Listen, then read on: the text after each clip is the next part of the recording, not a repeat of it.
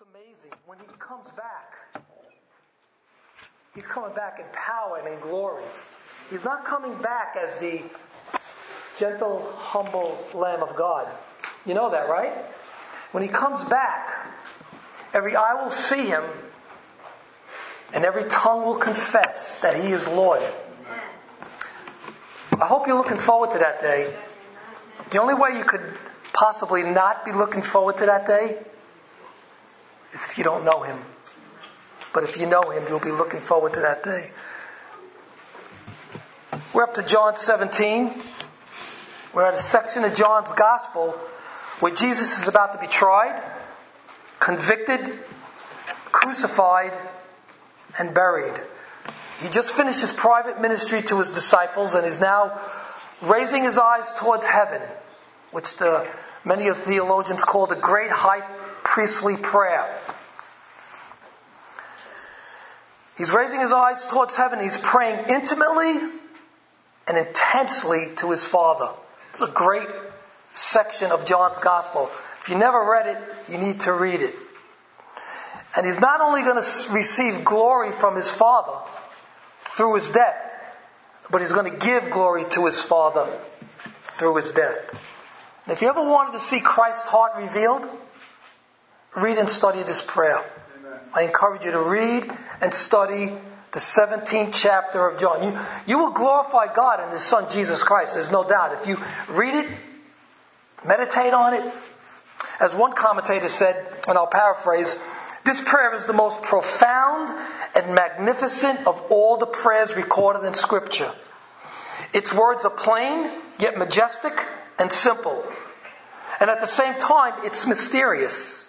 He goes on to say, the veil is drawn back. And when we read this prayer, we are escorted by Jesus Christ into the Holy of Holies, to the very throne of God.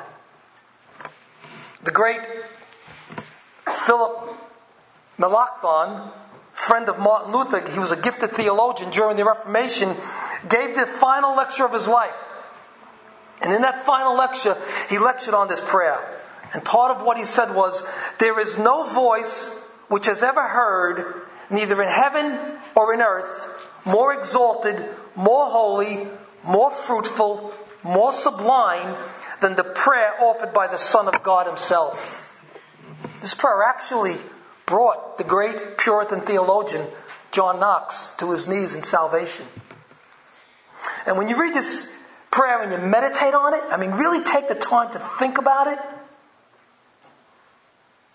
you can't help but glorify God. You can't. Listen carefully. You and I, as Christians, are here to glorify the risen Savior, Jesus Christ. The 17th chapter of John will motivate you to do that very thing, to give glory to God in the highest. And we'll be covering only the first 5 verses of this magnificent prayer. I'll probably do this in 3 parts. So it'll take me 3 months to go through it. But let's turn to John 17, verses 1 through 5.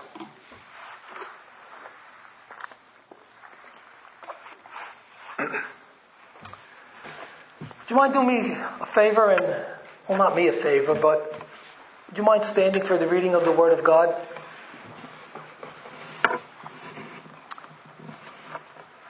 When Jesus had spoken these words, He lifted up His eyes to heaven and said, Father, the hour has come. Glorify your Son, that your Son may glorify you. Since you have given Him authority over all flesh to give eternal life to all whom you have given Him. And this is eternal life, that they know you, the only true God, and Jesus Christ whom you have sent. I glorified you on earth, having accomplished the work that you gave me to do. And now, Father, glorify me in your own presence, with the glory that I had with you before the world existed. You may be seated. Father, we just ask you to bless this word. Bless our hearts to receive your word, and let it bring glory to your holy and precious name. In Jesus' name I pray. Amen. There's an illustration from an article in Moody Monthly. In a conversation with Professor Morse, the inventor of the telegraph, the Reverend George Hervey asked this question. Professor Morse, when you were making your experiments in your room in the university, did you ever come to a stand not knowing what to do next? Oh yes, more than once. And at such times, what did you do next? I may answer you in confidence, sir, said the professor, but it is a matter of which the public knows nothing. I prayed for more light. And the light generally came? Yes. And may I tell you that when flattery honor comes to me from America and Europe because of the invention which bears my name, I never felt I deserved them. I had made a valuable application of electricity, not because I was superior to other men, but solely because God, who meant it for mankind, must reveal it to someone and was pleased to reveal it to me.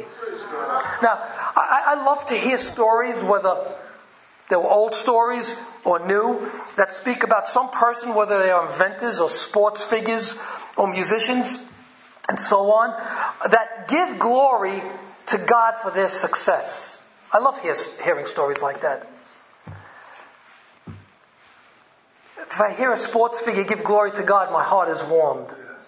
When I hear a sports figure just brag about what he did, it turns my stomach. Every good and perfect gift comes from God above. And that's why you and I exist. If you don't know it, now you will know it. We exist to bring glory to God. Pray that you may bring glory to Christ. 3 points I want to bring to your attention through this text. Point 1, you will glorify God through Christ when you pray. Point 2, you will glorify God through Christ because you possess eternal life. And number 3, you will glorify God through Christ simply because it belongs to Him. Point 1, you glorify God through Christ when you pray. Verse 1 again. When Jesus had spoken these words, He lifted His eyes to heaven and said, Father, the hour has come. Glorify your Son, that your Son may glorify you. Now, when I was studying this section of John's Gospel, there were a few things I could have focused on in our application. The first one was prayer, which many of the commentators focus on. They focus on the prayer of Jesus. And we will be speaking about prayer as we go through John chapter 17. And if you want to learn to pray in the will of God, study Jesus' selfless, intimate prayer here in chapter 17. I mean, just study it, and you'll really get a glimpse of how to pray. The whole prayer in 17 has 3 parts. We see Jesus praying for Himself, Jesus praying for His immediate disciples, and then Jesus praying for all believers from every generation. And each part of the prayer has a theme of glory. Or I could have focused on the deep communion with our Heavenly Father. And we will be speaking about deep communion with our Heavenly Father as we go through this chapter. How Jesus focused on and delighted in doing His Father's will, even when knowing His death was just hours away. But for verses 1 through 5, I chose this one, Christ's glory.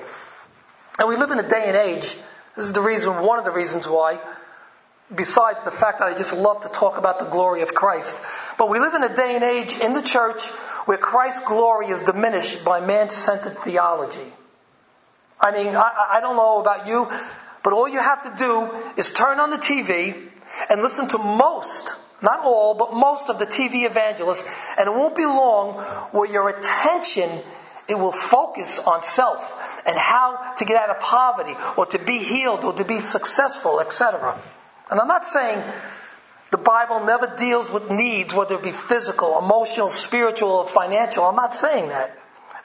But as a Christian, your ultimate goal should be and must be the glory of God. Remember when Jesus taught His disciples to pray? In Matthew chapter 6, verses 9 and 10. the first thing he brought to their attention was, he said, pray then like this: Our Father in heaven, hallowed be your name. Your kingdom come, your will be done on earth as it is in heaven. You see, that for Jesus was his priority, the glory of his Father and obeying his will. And that needs to be our priority. Let's ask ourselves this question right at the beginning of this message. Is the glory of God and obeying his will your priority? That's something you have to ask yourself. I had to ask myself as I was getting this together. Is the glory of Christ and his Father my priority? Let's get into our text. Jesus is now at the pinnacle of his earthly ministry, ready to be crucified on the cross. And John tells us that when Jesus had spoken these words, he lifted his eyes to heaven. Now, these words, you might just pass over that, but what does he mean? What did John mean that after he spoke these words? I think probably every word he spoke to his disciples from chapter 13 to here to chapter 16. That was his farewell discourse to his disciples in the upper room. And now Jesus lifted his eyes to heaven, and this was a customary and familiar posture to lift your eyes to heaven. We see that when he went to Lazarus' tomb. He lifted his eyes to heaven. And this, of course, is not to be understood as a symbolic gesture of prayer, like that's the only way you could pray. But this is the way Jesus prayed. He looked towards heaven. But it was a guilt-stricken tax collector, if you remember, in Luke's gospel, who couldn't lift his eyes towards heaven because of his sin.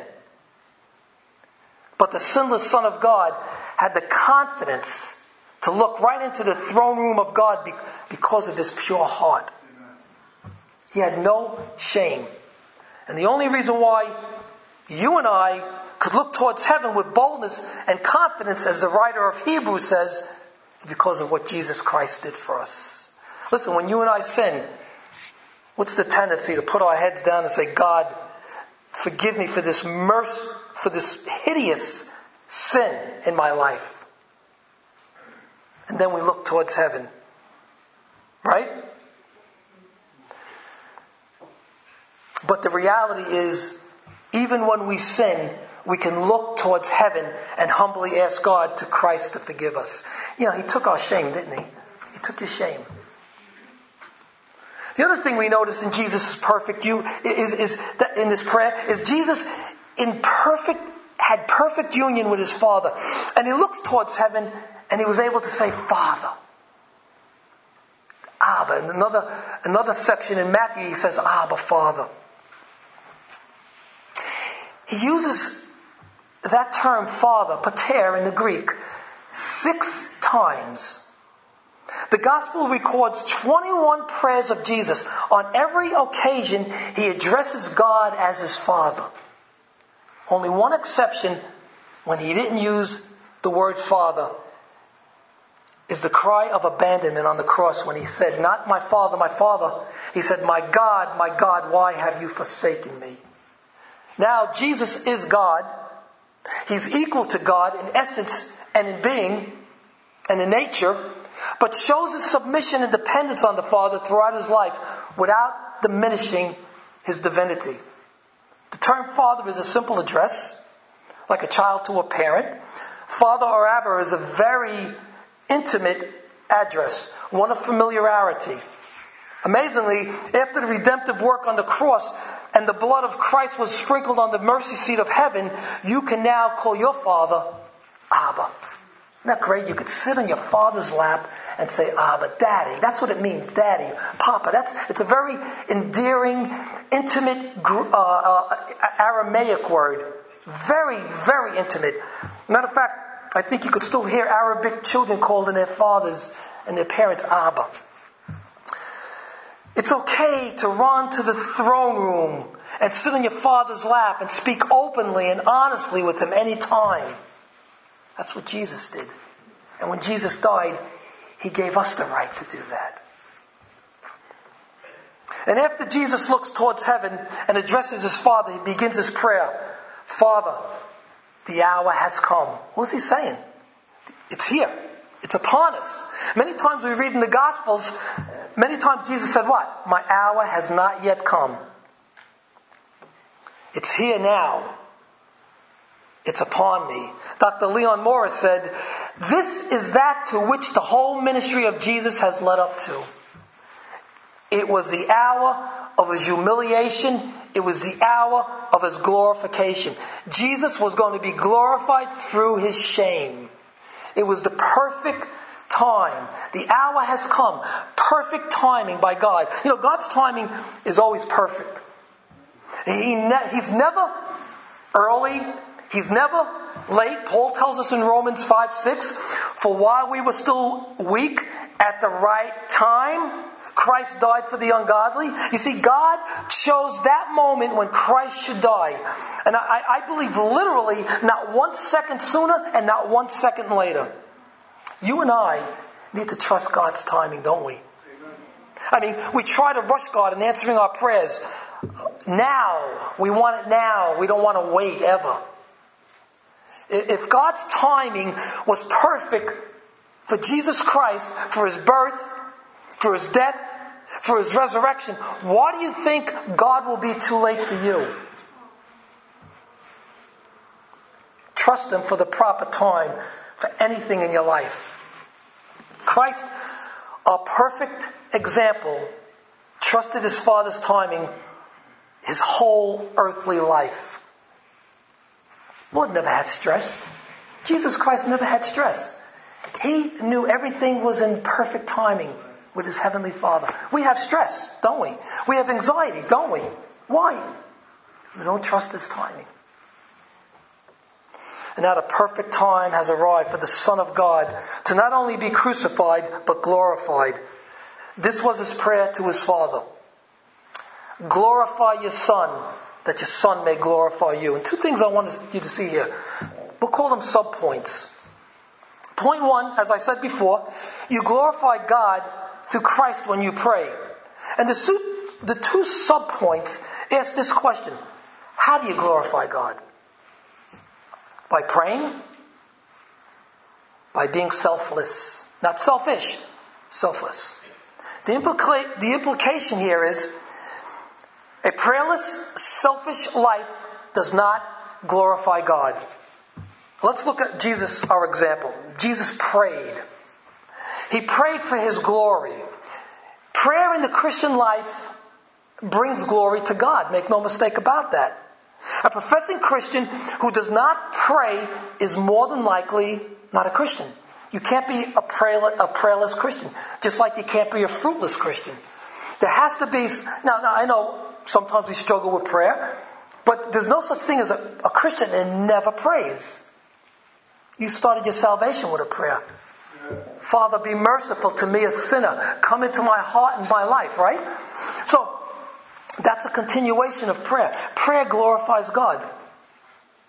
You will never glorify God if you don't pray. Jesus said in John 14, verse 13,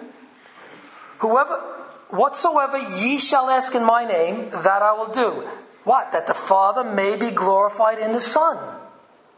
We are encouraged to ask anything in Christ's name according to the will of God, and he will answer us. And guess what? Answered prayers does glorify God.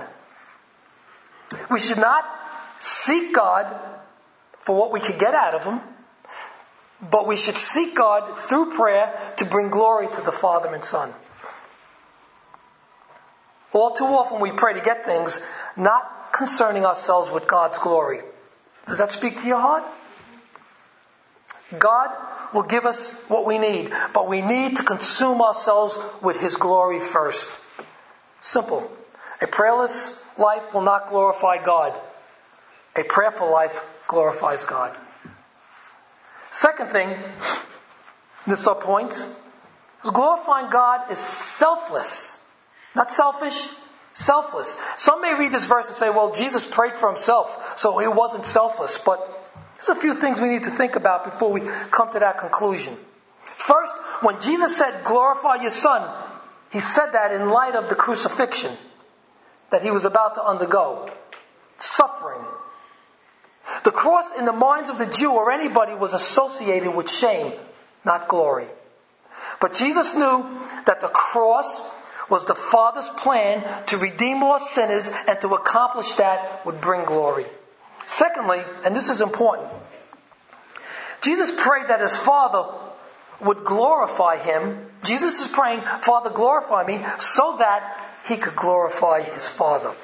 Now that request that Jesus asked for was the most selfless prayer as it gets. Now listen carefully. Jesus was concerned more for the glory of God. Now hear this. He was concerned more for the glory of God than the souls of men. Now, does that sound like blasphemy? But Jesus was concerned more about the Father's glory than the souls of men. G. Campbell Morgan, who was a British Christian evangelist, he said this: the deepest passion of the heart of Jesus was not the saving of men, but the glory of God. And then the saving of men, because that is for the glory of God.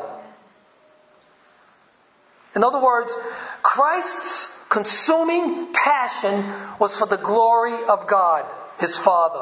When men and women came to him for eternal life, that brought glory to God. When we seek glory, we do it, you and I do it, at the expense of God's glory, as Dr. Sproul says. When Jesus asked the Father to glorify him, he did not detract from the Father's glory one iota, because to glorify the Son is to glorify the Father. Remember, Jesus said this. He said that all may honor the Son just as they honor the Father. If you don't honor the Son, you can't possibly honor the Father, because the Father and the Son are one. So if you're glorifying the Son, you're glorifying the Father. We can hear Paul telling the Philippian church in chapter 2, verses 10 and 11, so that at the name of Jesus, every knee shall bow in heaven and on earth and under the earth, and every tongue confess that Jesus is Lord. What? To the glory of God the Father. You see, Jesus always had his Father in mind when it came to glorifying. And the Father always had the Son in mind when it came to glorifying. And now Jesus is getting ready again to glorify the Father. Guess how? Through the cross. Now you can't make this stuff up. You can't. No religion comes even close to this. Think about it. Dr. Kent Hughes says,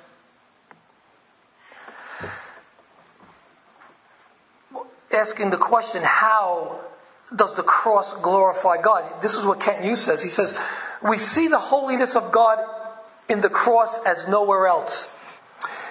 We see his love of his holiness and his hatred of sin and his refusal to compromise with it. We also see his justice in his condemnation of sin, even exercising his wrath upon his Son who bore our sins. Finally, we see God's love for us in the vast cost he paid for our redemption. That's how the cross glorifies the Son. The deeper our contemplation of the tragedy of the cross, the deeper is our understanding of God, and the more profound our glorification of him. Concentrate on the cross. Think of how Christ suffered and died for you, and the horrific death that he bore, the penalty for your sin, to take us away from eternal hell. If that doesn't make you glorify God, say it with me, nothing will. I would agree with Kent Hughes, and I hope you do, that the cross displays God's glory. You know what King David said in Psalm 19:1? He says, the heavens declare the glory of God, and the sky above proclaims his handiwork. Then let me ask you this. If David's saying that, how much more the Christ of Jesus Christ? The cross of Jesus Christ. How much more? I remember when I was a fairly new believer in Christ, and I heard this story about someone who asked a Christian, what horoscope sign are you? And the Christian wisely answered, the only sign I have is the cross. You see, the person gloried in the cross, not some demonic, superstitious horoscope sign. The cross was that person's salvation in life. So we're able to glorify God through that. So now when people ask me that question, I say the sign. The cross is my sign. I think that's a great answer. I love that answer.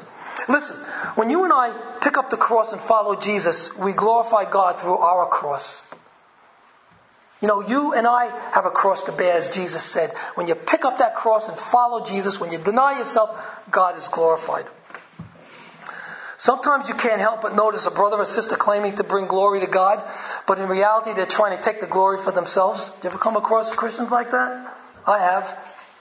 They will braggingly tell you how God is using them to bring the multitudes to Christ. You know, got 20 notches on their belt. All the people they brought to Christ, you know. And as they're speaking, you can't help but to think that this is more about them than the glory of God. And we probably all have done this from time to time. Is it a testimony that you're giving about the glory of God? Or is it a bragamony? Let's get back to glorifying God and His Son Jesus Christ. As that famous song by Andrew Crouch says in the chorus and then the second verse, to God be the glory, to God be the glory, to God be the glory for the things He hath done. With His blood He has saved me, with His power He has raised me. To God be the glory for the things He has done. Just let me live my life. Let it be pleasing, Lord, to Thee. Should I gain any praise, let it go back to Calvary. And I love the name of the contemporary band, the Christian band, Casting Crowns. Did you ever hear of Casting Crowns? Modern contemporary Christian band. They got their name from Revelation 4:10. Listen to the Revelation 4:10. The 24 elders fall down before Him who is seated on the throne and worship Him who lives forever and ever. They cast their crowns before the throne, saying, worthy are you, O Lord and God, to receive glory and honor and power, for you created all things, and by your will they existed and were created. And why did the 24 elders fall down before the throne and cast their rewards, their crowns before the living God? Because they realized that God alone is responsible for the rewards, and they stripped themselves of all glory and honor and cast it at the feet of the King of Kings and the Lord of Lords. Our glorifying God needs to be selfless. Point 1, you glorify God through Christ when you pray. Point 2, you glorify God through Christ possessing eternal life. Let's read second half of verse 1 to verse 3.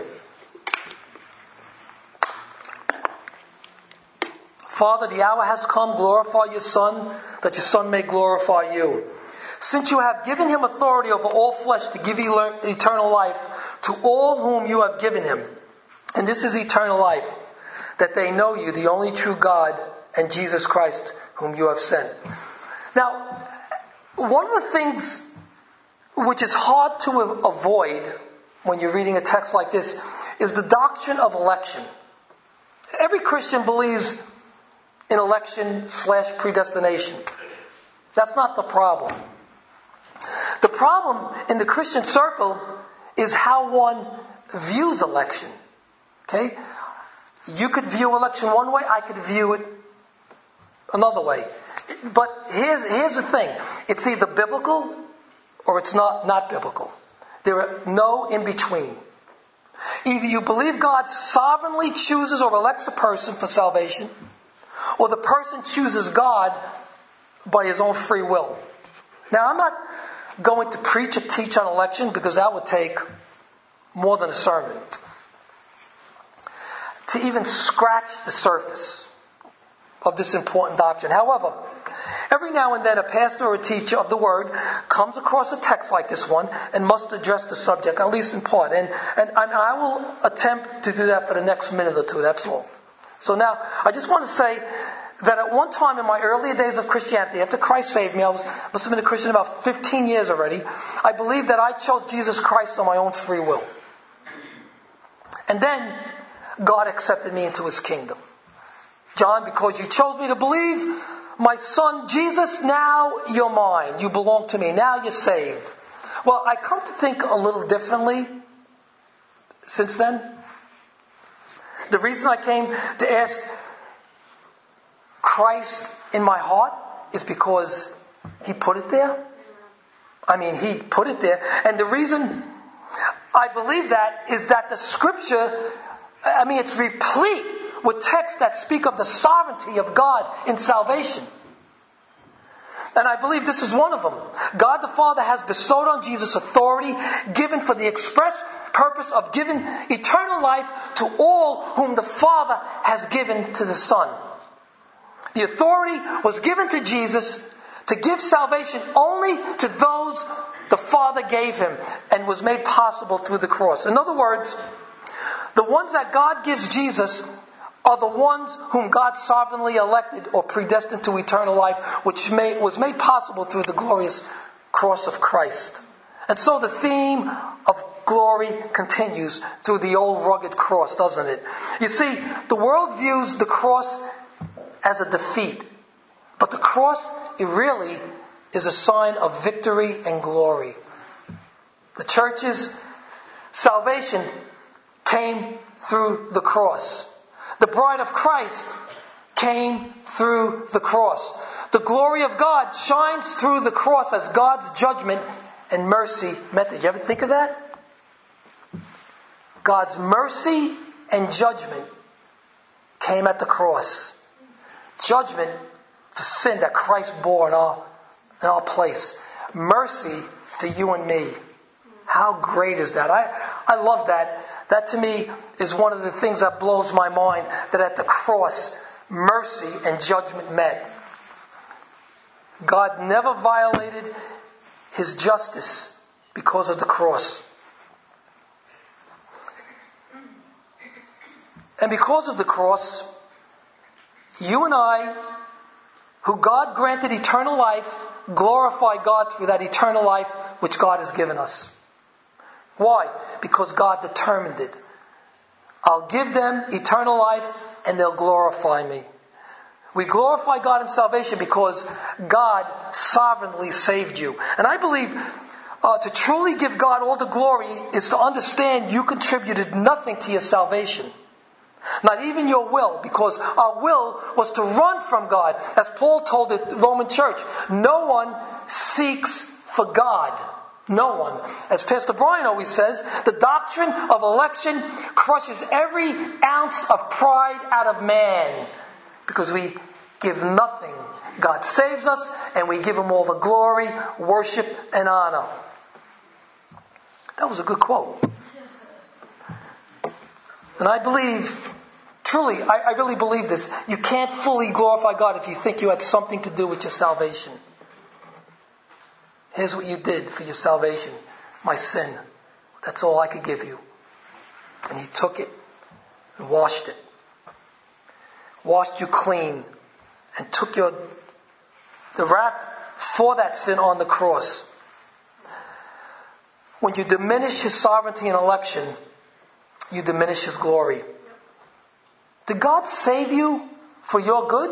Yeah, sure he did. But ultimately, God saved you to be living trophies of his grace.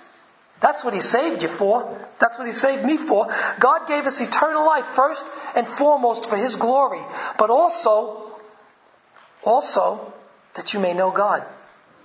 Eternal life is knowing God. The reason Jesus also said that they know you, the only true God, and Jesus Christ, whom they have sent, is because, as John Calvin said, there is no other way which God is known but in the face of Jesus Christ, who is the bright and lively image of him. So what does it mean to know God? The late Dr. Leon Morris said, to know him transforms us and introduces us to a different quality of living. Eternal life is simply the knowledge of God.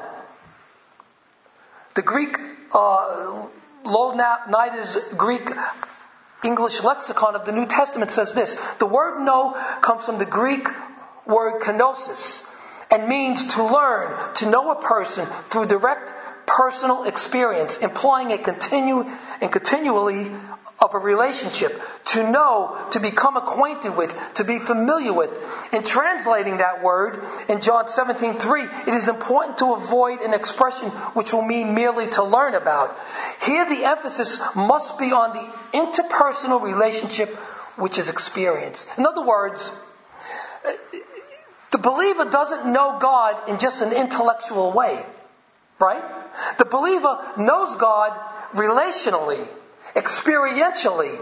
Listen, we live in constant fellowship with God. Once again, what other religions have, they don't have that. They don't have a relationship with the Father. We do. Christianity does. There's no personal relationship with God in the Hindu religion, in the Muslim religion, in the Buddhist religion, and any of the religions of the world. It's not a personal relationship with the living God. We know the Father. We know the Son. We know the Holy Spirit. You know, one of my favorite drummers is this man called Dave Weckl. Dave Weckl is an American jazz fusion drummer and the leader of the Dave Weckl Band. He was inducted into Modern Drummer Hall of Fame in 2000. Weckl attended Francis Howell High School in St. Charles, Missouri, and graduated in 1978. He majored in jazz studies at the University of Bridgeport in Connecticut. Starting out as the New York fusion scene in the early 1980s, Weckl soon began working with artists such as Paul Simon, Madonna, George Benson, Michelle Camilio, Robert Plant, and Anthony Jackson. His most famous early work, though, where his popularity blossomed, was with the Chick Corea Electric Band from 1985 to 1991. I just gave you a history of Dave Weckl. He's one of my favorite drummers. I love. If you ever watch this guy, you would say, let's get him to play it, not John Verdi, because this guy is amazing. They actually did a Buddy Rich tribute, and he was the drummer for it.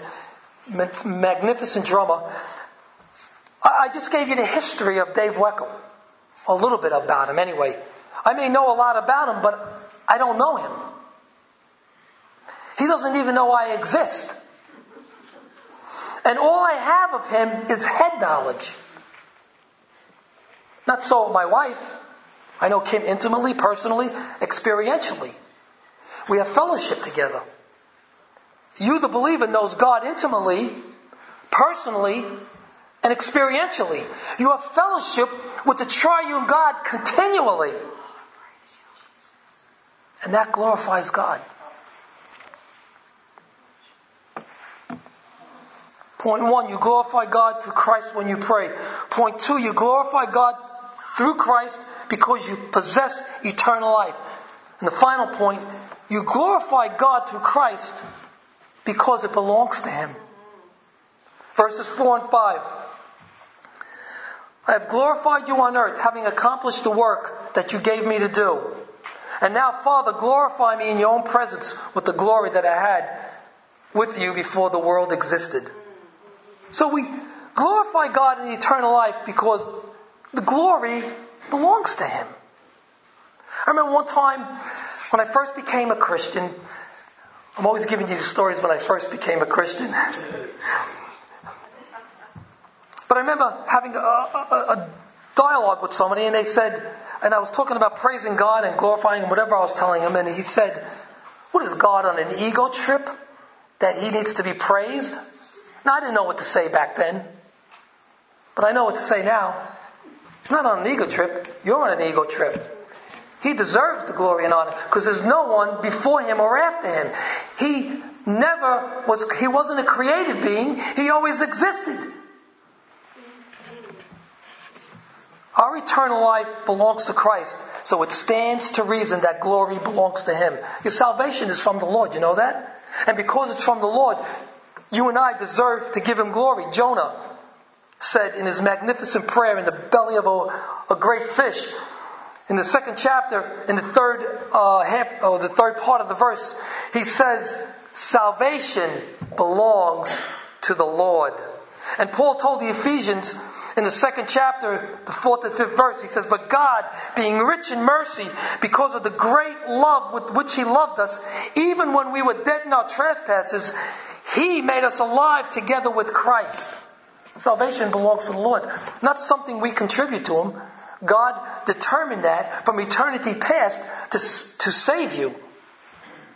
So if our salvation can solely come from God through Christ, all the glory belongs to Him. And Jesus is now asking His Father for it to return. We must remember that during the Incarnation, when that took place, the first Christmas which we're about to celebrate, Jesus Christ voluntarily gave up His own glory for a season. Paul tells the Philippian church, 2nd chapter, verses 6 through 8, he says, "Who though He was in the form of God, did not count equality with God a thing to be grasped, but emptied Himself, by taking the form of a servant, being born in the likeness of men, and being found in human form, He humbled Himself by becoming obedient to the point of death, even death on the cross." You see, Christ laid aside His glory for a time, not His divinity, but His prerogatives, His status, His exaltation, and His glory for the sake of redemption and ultimately for the glory of His Father. And now He prays for His glory to return. It belongs to Him. Isaiah said this, God doesn't share His glory with another, does He? It belongs to Him alone. Quickly, what does the Bible mean to glorify God?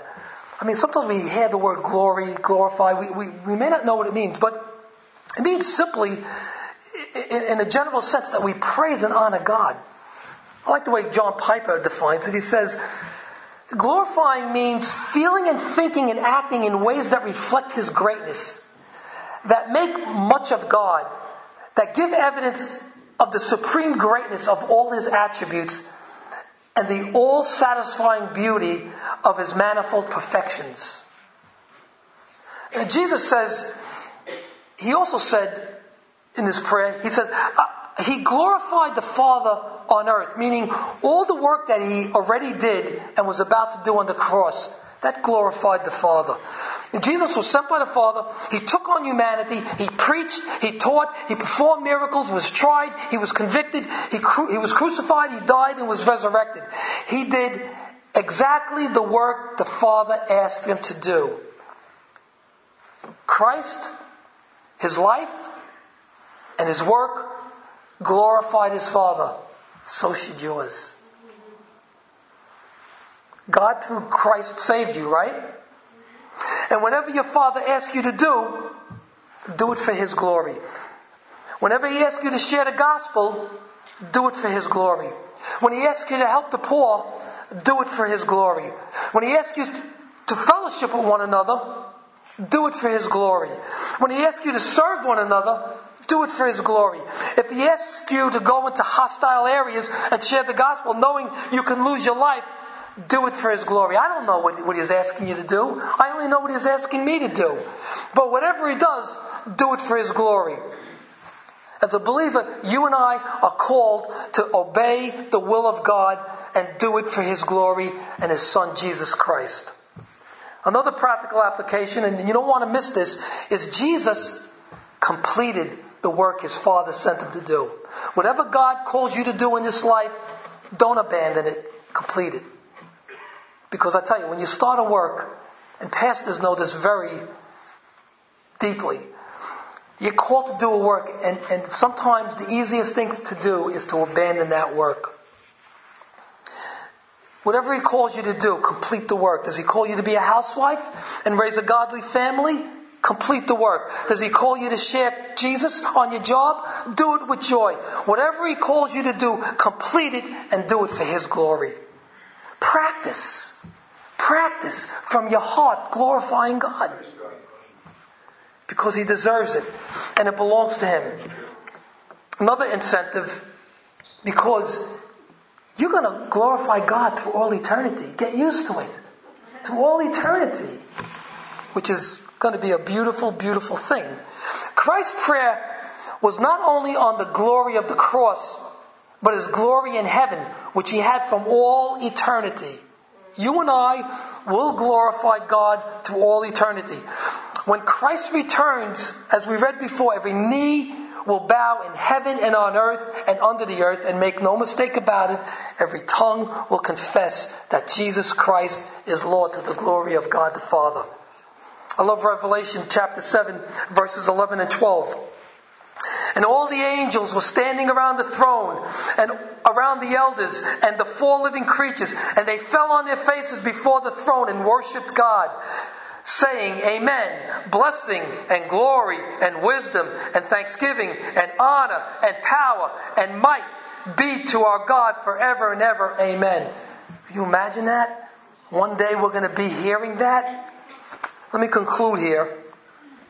Your goal and my goal in the Christian life is to glorify God.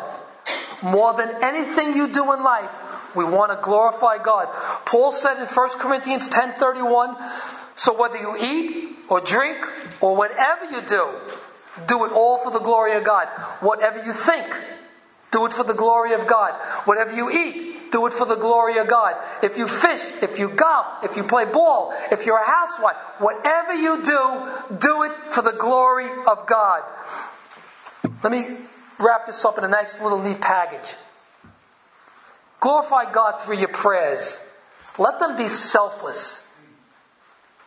Seek first his kingdom, Jesus said, and his righteousness, and all these things will be added unto you. Let them be selfless. Don't always go to God and look for a handout. Let them be selfless.